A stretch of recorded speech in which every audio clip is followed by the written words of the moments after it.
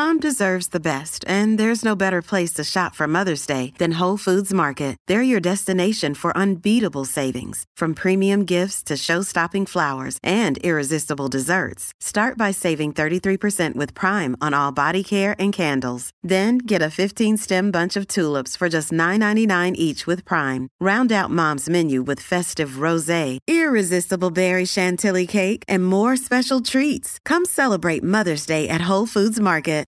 Why take one vacation with the family when you could take all of them? With Royal Caribbean, you don't just go to the beach. You visit a private island and race down the tallest water slide in North America. You don't just go for a road trip. You ATV and zip line through the jungle. You don't just go somewhere new. You rappel down waterfalls and discover ancient temples. Because this isn't just any vacation. This is all the vacations. Come seek the Royal Caribbean. Ships Registry, Bahamas. This is Optimal Health Daily, episode 237. 10 Things I Learned from My Second Marathon, Part 2, by Leo Babauta of ZenHabits.net. And I'm Dr. Neil. Welcome back to Optimal Health Daily, or welcome for the first time if you're new here. This is the podcast where I act as your very own personal narrator and read to you from some of the most popular health and fitness blogs online, including Nerd Fitness, Ben Greenfield Fitness, Steve Pavlina, and many more. Now, today's post is a continuation from yesterday.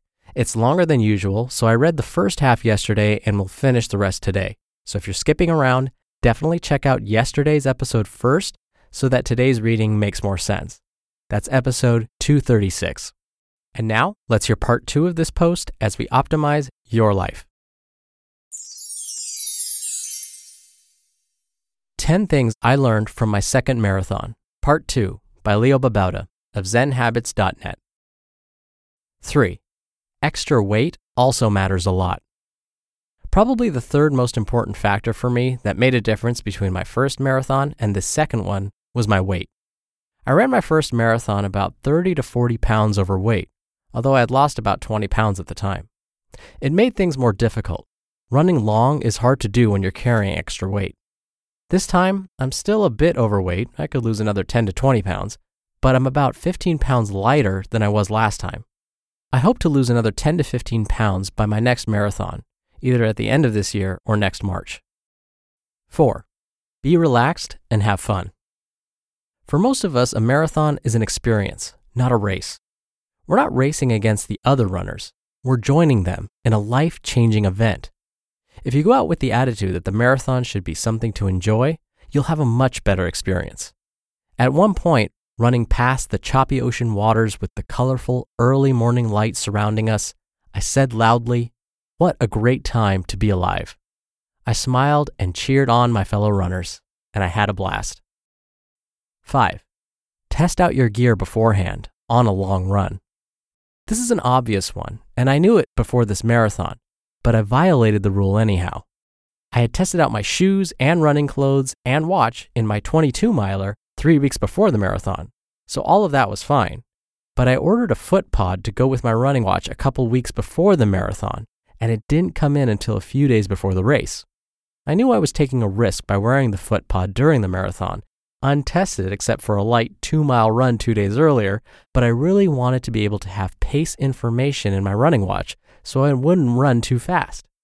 It actually helped, I think, but the foot pod bothered me the entire way, and now I have a bruise where the foot pod dug into my foot. Next time, I'm getting a GPS running watch. 6. Keep your upper body relaxed. This is something I often forget. I'll go a few miles before I realize that I've been tensing up my upper body. Then I take some deep breaths and relax, shake out my arms, and stretch my upper body a bit while running. But the tensing takes its toll over such a long race and drains some of your energy reserves. My upper body, from my abs to my shoulders and my back, are very sore right now. 7. Plan your day before well. I know very well that you're supposed to rest the day before the marathon. However, my kids had soccer games and there was a wedding show that we really wanted to go to, and my daughter had a school performance that evening. So I ended up walking around much more than I had hoped and staying up later than I had planned. End result, I was tired the morning of the marathon, which isn't smart. Also not smart, playing soccer for about 45 minutes with my son and daughter after their practice 2 days before the race. That was fun though, no regrets. 8. Having people to talk to is great. For the first 12 to 13 miles, I ran with a few guys who were going my pace. I didn't know them, but we just happened to be going the same pace. It was nice to have people to talk to, as the race is long and your mind needs distraction. I might never see them again, but we now have a bit of a bond from running 13 miles together. I also ran another 5 miles or so with another guy, and that was useful. I ran the final 8 miles by myself, and those just happen to be the miles where you start to question whether you really want to be running this fast for this long.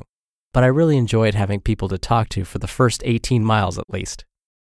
9. Have a reason to keep going at the end. In the final 5K, there were many moments when I felt like quitting.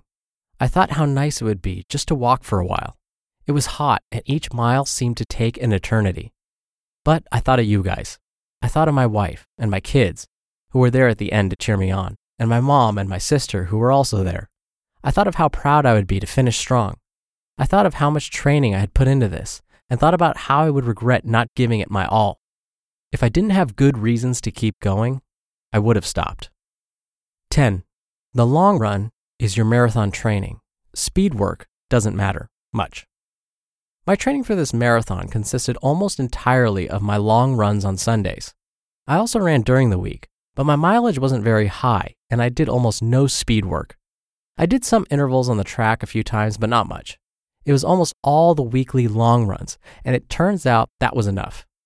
Sure, I probably could have run a little faster if I had done more mileage and more speed work, but I don't think it was necessary. Next time, I'll probably do more mileage and start training earlier.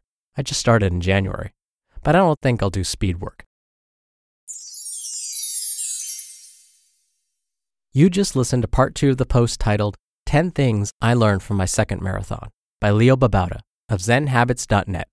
We're driven by the search for better, but when it comes to hiring, the best way to search for a candidate isn't to search at all.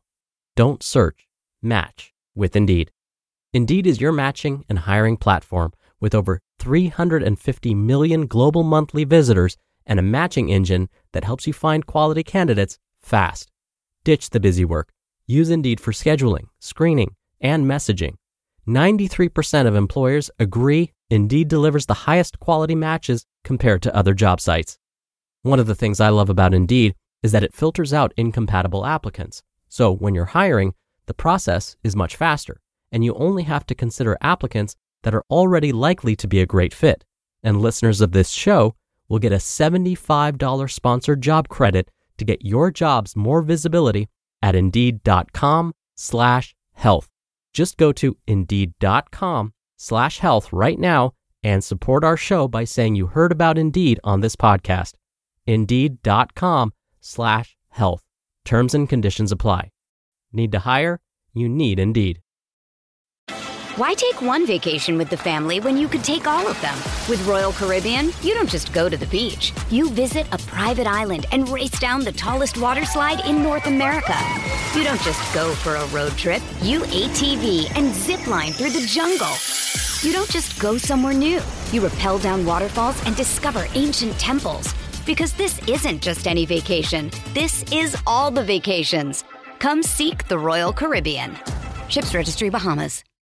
So like I said yesterday, even if you're not into long distance running or marathons, you could still use this advice for really anything else in your life.